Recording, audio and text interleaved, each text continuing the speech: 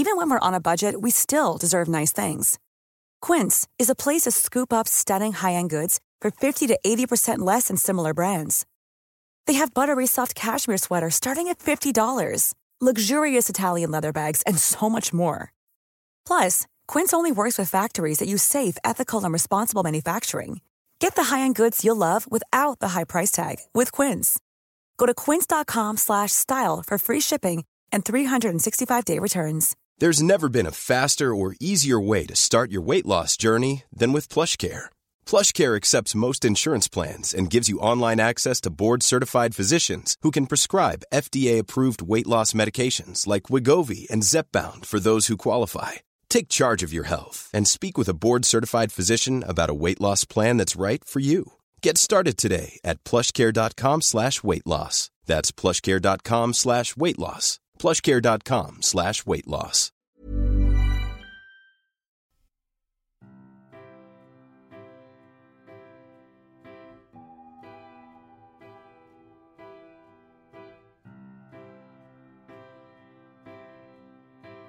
In my opinion, the most remarkable is not really the fact of live birth, but the extent of regeneration they showed with such a large graft. That's remarkable, I think. That is Mats Hellstrom discussing a paper by Anthony Atala and colleagues, and this is Forum.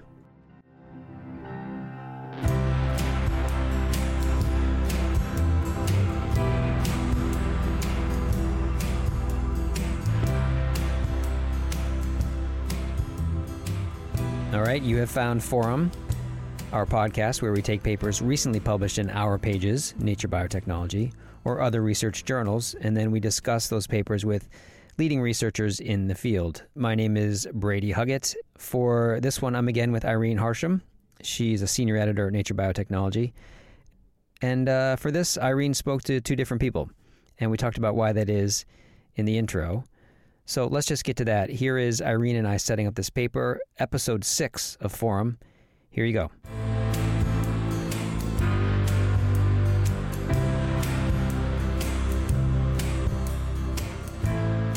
All right, so I've read this paper. Just tell me what the major findings are. So in this paper, what they're trying to do is they're trying to show that you can use scaffolds that have been recellularized with cells from rabbits to repair injuries that the researchers themselves caused on the rabbits. And so they take a large group of rabbits and they cause substantial injury to the uterus and then place these scaffolds and then sacrifice the rabbits at different time points to check histologically at how the organ is recovering. And then a subset of the animals is allowed to mate naturally. And they show that some of the rabbits become pregnant and have rabbit babies. And so let's talk about that. Why use rabbits as the model here? Because similar work has been done with other scaffolds in rodents, mice and rats, I think largely rats.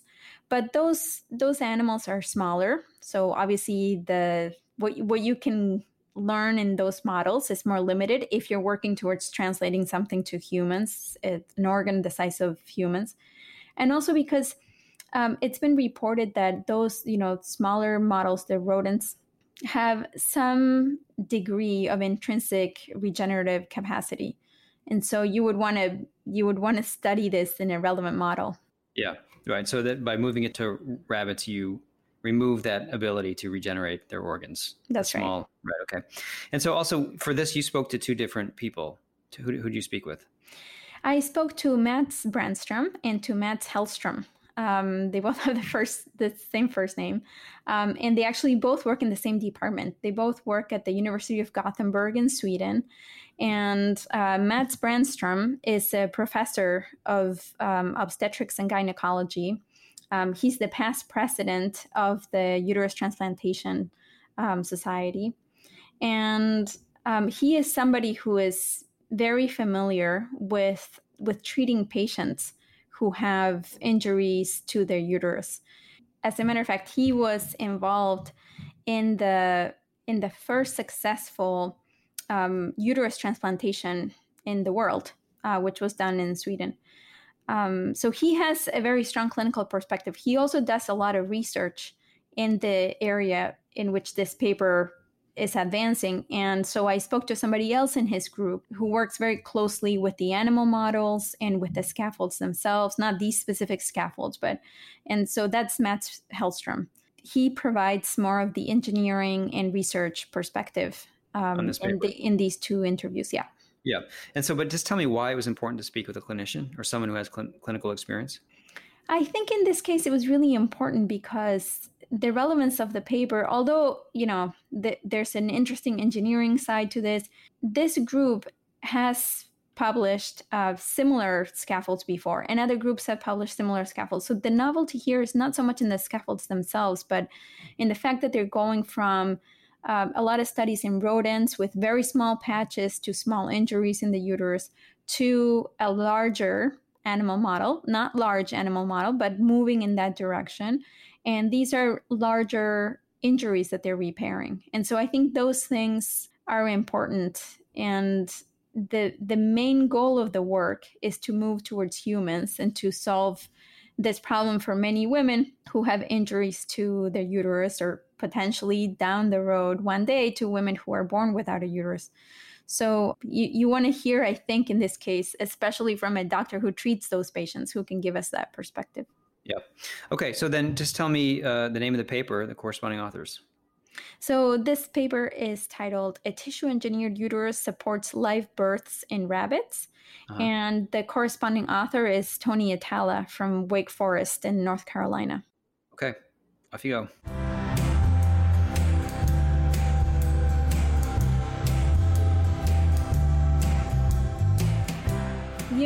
The paper that we're going to talk about today is the Atala paper on the scaffolds. But first, I wanted to talk a little bit more generally about the field.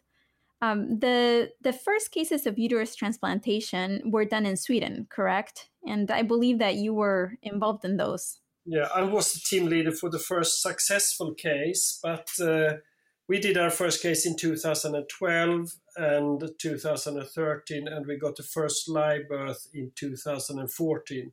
And that was the first one in the world. But there had been two attempts before, in Saudi Arabia 2000 and in Turkey 2011, but they were not able to produce any pregnancy. So it was only the surgery. Mm-hmm.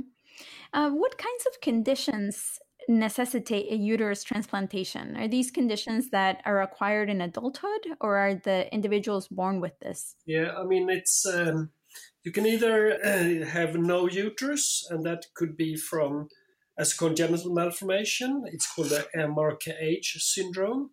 It affects about 1 in 5,000 women. Or you can acquire absence of the uterus by hysterectomy, and the biggest group is probably the cervical cancer group. And then, of course, you can have a uterus, but it's not functioning, and that can be because of a malformation. It could be because of that you have had an infection and you have adhesions in the uterus, or that you have large myoma, or it could just be an inherent implantation failure. We know that even if you have what looks like a normal uterus, it will never implant an embryo. So as an obstetrician and gynecologist, do you encounter a lot of women who would benefit from procedures to repair the uterus or replace it with a transplantation? Yeah, I think, we have calculated that the number who could benefit of a uterus transplantation, a full uterus transplantation, would be about 10,000 in the population of 20,000 in the population of 100 million people. So in Sweden, with 10 million people, would be 2,000 women. But I think the group, and that relates to the work we're discussing, that would benefit from a uterine repair, where you would not take is a lot larger. And that is, of course, those who have a uterus, but it's injured. That could be by myomectomy, but more common today is that you've had several cesarean sections and you get a big scar on the uterus where you've had a cesarean sections and the uterus cannot tolerate the new pregnancy because the wall is too thin, and that would have applications. Yeah. Mm-hmm. But no one has done the calculations, and of course, that latter group will be larger in a population where you do a lot of cesarean sections. Like in Latin America, the section rate is very high. In Sweden, it's fairly low. Mm-hmm. Have you, do you have a chance to speak to women who've received a uterus transplantation and have had a healthy baby? Yeah, I mean, I'm also delivering the babies because I do together with my colleagues, I do the cesarean section also and the transplantation. So we follow them. And also the IVF, so we follow them through the whole thing. And of course, we get to know them a lot. Very good. And in Sweden now, we have delivered 10 babies with this, and the 11th is coming soon. So it's not routine, but we get used to the procedure. We are not at all as worried as we were the first time because we didn't know what to expect then. So it's not routine, but it's like all cesarean section is a little excitement for the surgeon and of course for the parents. Mm-hmm. Do the mothers say anything about going through? It must be a very extensive process and surgical procedures and everything, and to then be sort of finished with that and have a baby. Does it seem to you that it's a different experience for them? I mean, they're, of course, very, very grateful because when they were young, they would never think they would have the chance. And you probably know that in Sweden and most countries, there's no alternative because gestation surrogacy is not allowed here. So this is the only chance.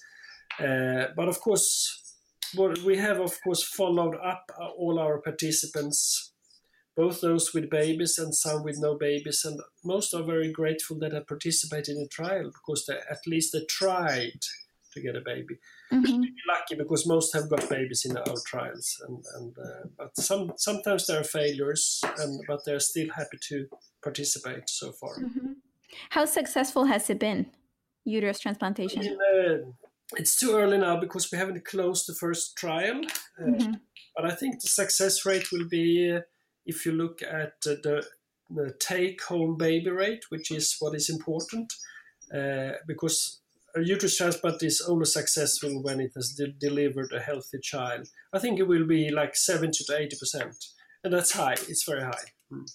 Then we should remember these are the initial stage of this procedure, so it will get better and better by time, as all medical procedures or surgical procedures. Mm-hmm. So as exciting as those rates are, it must be quite difficult to obtain organs for transplantation.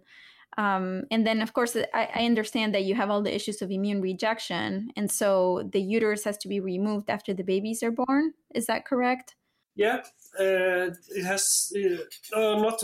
We have some with 2 babies. So I mean, you can have 1 or 2 or 3 possibly, but we say the maximum time should be like 6 or 7 years with immunosuppression. But we also have a case of monozygotic twins.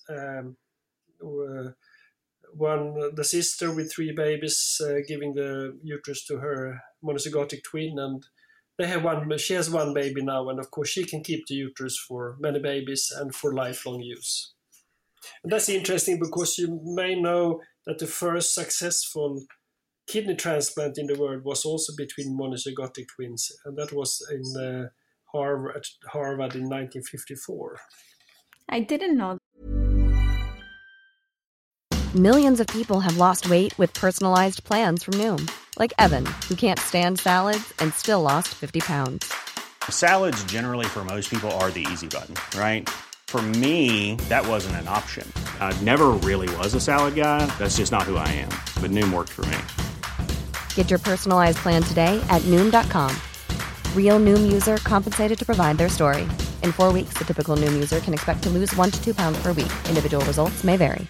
This is Paige, the co-host of Giggly Squad, and I want to tell you about a company that I've been loving, Olive & June. Olive & June gives you everything that you need for a salon quality manicure in one box. And if you break it down, it really comes out to $2 a manicure, which is absolutely insane. It's also so easy to get salon-worthy nails at home with Olive & June. The difference between how your nails used to look when you did them yourself and now with the Mani system is a complete game changer. The best thing about Olive & June, too, is it's a quick dry. Dries in about 1 minute, lasts for 5 days, and full coverage in up to 1 to 2 coats. Visit oliveandjune.com/perfectmani20 for 20% off your first system. That's oliveandjune.com/perfectmani20 for 20% off your first system.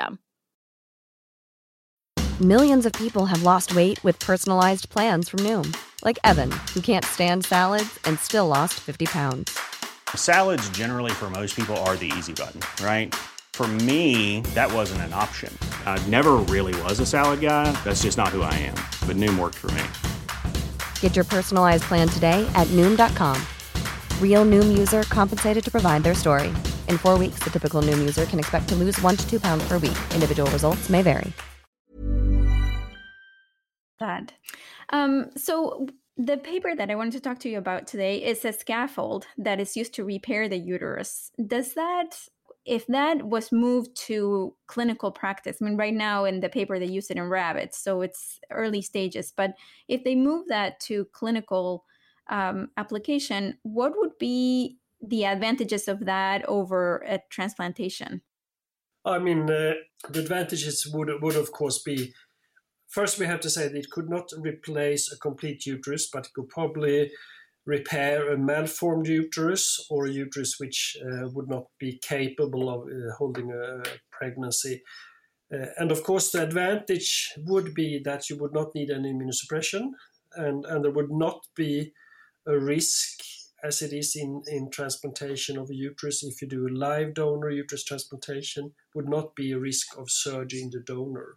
So I think the technique has a certain future, and of course we are also working on this aspect, and we have done that for the last 5 years. So of course I believe in it, but it's a lot of research until we are there. But I think this paper is a really important proof of concept that this work.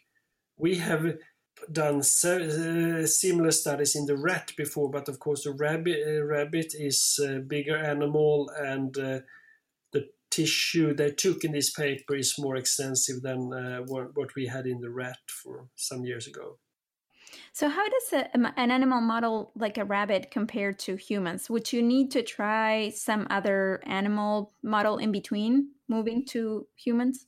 Yeah, I think like in the uterus transplantation project, we moved out from the mice to the rat, to the sheep, pig, and then to a primate species. And I think you have to apply this both to large animal species like the pig or the sheep, and also to a primate species before you try it on humans. I think the results are good, but of course they should be repeated, and more studies should be done, especially in larger animals. Yeah. Mm-hmm. Mats, this has been really great. Thanks so much for making the time.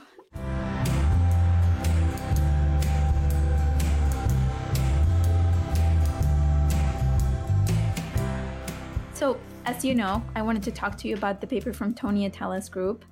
And first I wanted to ask you if you could, for the listeners that we may have who haven't had a chance to read the paper, if you could just briefly summarize what they do in the paper.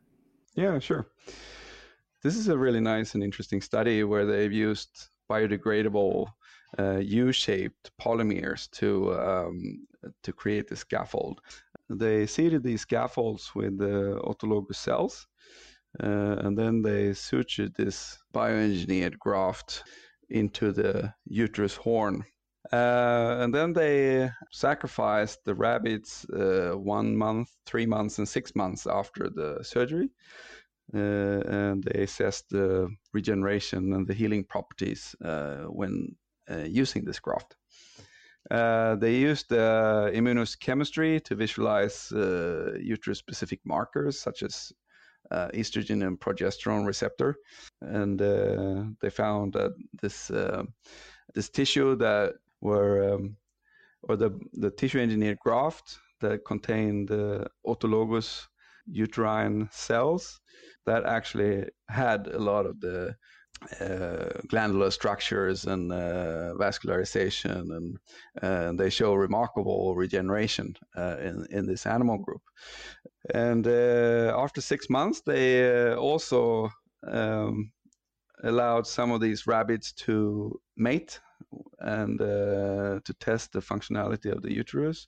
Quite amazingly, in 4 out of 14 rabbits, they restored fertility, and I think 3 of them went full term and could deliver a live pup by a C-section. And then they also saw that these pups were of normal size compared to what normal rabbit pups are. Mm-hmm. In my opinion, the most remarkable is not really the fact of live birth, but the extent the regeneration they showed with such a large graft. That's remarkable, I think. So. Mm-hmm. So others, including your group, have been trying to make different types of scaffolds using different approaches to repair the uterus. What are the alternatives? There have been several studies using different types of scaffolds. Some have used collagen scaffolds, even trying to include silk threads. Others have used even scar tissue formation that they have formed into a tubular shape and used for transplantation. All of these are conducted in rat studies that I mentioned now. We are looking into using decellularized tissue, so basically using donor rats to and then remove the cells from this uterus tissue, and then use that as a scaffold that we recellularize with various types of cells.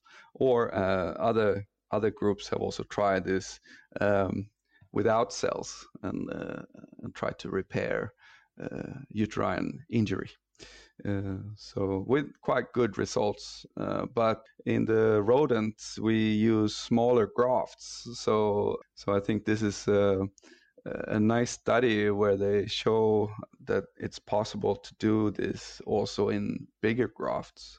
I mean, Atala has over the years published several papers using very similar scaffolding types on different types of tissue. For example, the urethra and the bladder and even the vagina. And some of these studies have reached the clinic or been tested in human patients. So, and I think if I understood this correct, that the biomaterial used in this study is quite similar to those he has evaluated before, but he has applied this on the uterus using uterine specific cells for the seeding step. Mm-hmm. So, it certainly seems to be a very promising type of biomaterial for sure. So you mentioned that only 4 out of 14 rabbits actually became pregnant, but it seemed like the tissue repair was maybe more extensive across the animals. How would you explain that only a few of the animals became pregnant? Yeah, that was my observation too, that the repair seemed to have been for most of the animals. So I think one potential reason for the rather low fertility number is that, of course, the placentation and the implantation is a crucial step in the pregnancy process. So I think maybe it could be, I mean, this needs further investigation, of course, but it might be so that there were some implantation failures happening after these constructs were used. And the number of fetuses in these 4 rabbits were much less as well compared to normal uterus tissue in rabbit. So I think it's probably quite likely that there was some kind of implantation failure happening, and it's not surprising. I mean, it requires a perfect vascularization for the placenta, to obtain a good fetal development, and if that is not happening, I think the body will stop the process. So there are many animals in which you could do this kind of work. As you were mentioning, you could do this in rodents. They're doing it in rabbits in this paper, but you could go to larger animals, right, that resemble humans a little bit more. Yeah. What other animals would be sort of the next step? And the experience from our lab is that the sheep model is great, and that would be a very nice next step, I think, for a study like this, using this scaffolding type. It has been, our experience is that the sheep uterus is of a similar size to a human, and its vasculature and anastomosis sites are quite similar. So the uterus of a rabbit obviously is much smaller than a human one, but if you were scaling to a human uterus, do you think that the size of the scaffold that they're using here would be sufficient to repair the types of injuries that are seen in human individuals? Yeah, I think so. I actually think I'm very impressed with the size of the grafts they used in this rabbit study, I think it's getting to a pretty good size to repair a partially injured uterus. I think, yeah, definitely. It would be very interesting to test this in a larger animal model. So, just going back briefly to the low fertility rate that they see. Can you speculate on what could be improved in these scaffolds to increase their rates? That's a very good question. I think it might have to do something with the vascularization. It will be interesting it will be difficult with a biomaterial like this, but I think it will be interesting to use a graft which can be anastomosed, vascularly anastomosed. So perhaps that initial ischemia might be prevented. The fact that this scaffold is so big that Atala and his co-authors used without using a vascular anastomosis to supply the scaffold with blood, I think could be a problem when it comes to fertility observations. So it would be interesting to use a graft with some kind of vasculature that you could connect to the patient, basically, or the animal, and perhaps that could improve the fertility. I'm just speculating here, of course. Great. Thank you for contacting me. Yeah, appreciate it. Thank you. Bye. Bye.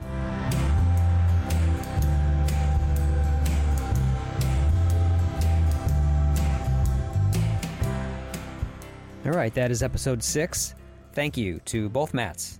That was Mats Brandstrom, speaking on the clinical side of things in the first part of the podcast, and Mats Hellstrom in the second. Thank you both. Thank you to the Midwest Quiet. We use their music in this podcast. We use their music for the podcast First Rounders. You can find those podcasts wherever you do that sort of thing. Just search Nature Biotechnology and Forum or Nature Biotechnology and First Rounders. You'll find it. If you'd like to discuss this podcast or First Rounders or anything that our journal Nature Biotechnology does, you can find us on Twitter. Our handle is @NatureBiotech. This paper was published in Nature Biotech. We have taken that paper and moved it in front of the paywall for the next week. There's a link in the show notes to the paper if you'd like to read it. That is it. We have episode 7 coming pretty soon. Hopefully real soon. And I say hopefully because who knows these days? Who knows? That is all until then.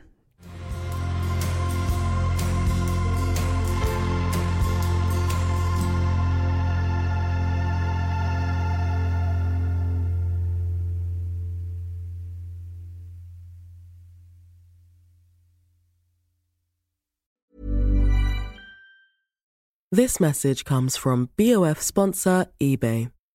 You'll know real when you get it. It'll say eBay Authenticity Guarantee. And you'll feel it. Maybe it's a head-turning handbag, a watch that says it all, jewelry that makes you look like the gem, or sneakers and streetwear so fresh every step feels fly. eBay gets it. So look for the blue check mark next to that thing you love. And be confident that every inch, stitch, sole, and logo is checked by experts. With eBay Authenticity Guarantee, you can trust that feeling of real is always in reach. Ensure your next purchase is the real deal. Visit eBay.com for terms. Imagine the softest sheets you've ever felt. Now imagine them getting even softer over time. That's what you'll feel with Boll & Branch's organic cotton sheets. In a recent customer survey, 96% replied that Boll & Branch sheets get softer with every wash. Start getting your best night's sleep in these sheets that get softer and softer for years to come. Try their sheets with a 30-night guarantee. Plus, get 15% off your first order at bollandbranch.com. Code BUTTERY. Exclusions apply. See site for details. Hey, it's Paige DeSorbo from Giggly Squad. High quality fashion without the price tag. Say hello to Quince. I'm snagging high-end essentials like cozy cashmere sweaters, sleek leather jackets, fine jewelry, and so much more. With Quince being 50 to 80% less than similar brands. And they partner with factories that prioritize safe, ethical, and responsible manufacturing. I love that. Luxury quality within reach. Go to quince.com/style to get free shipping and 365-day returns on your next order. Quince.com/style.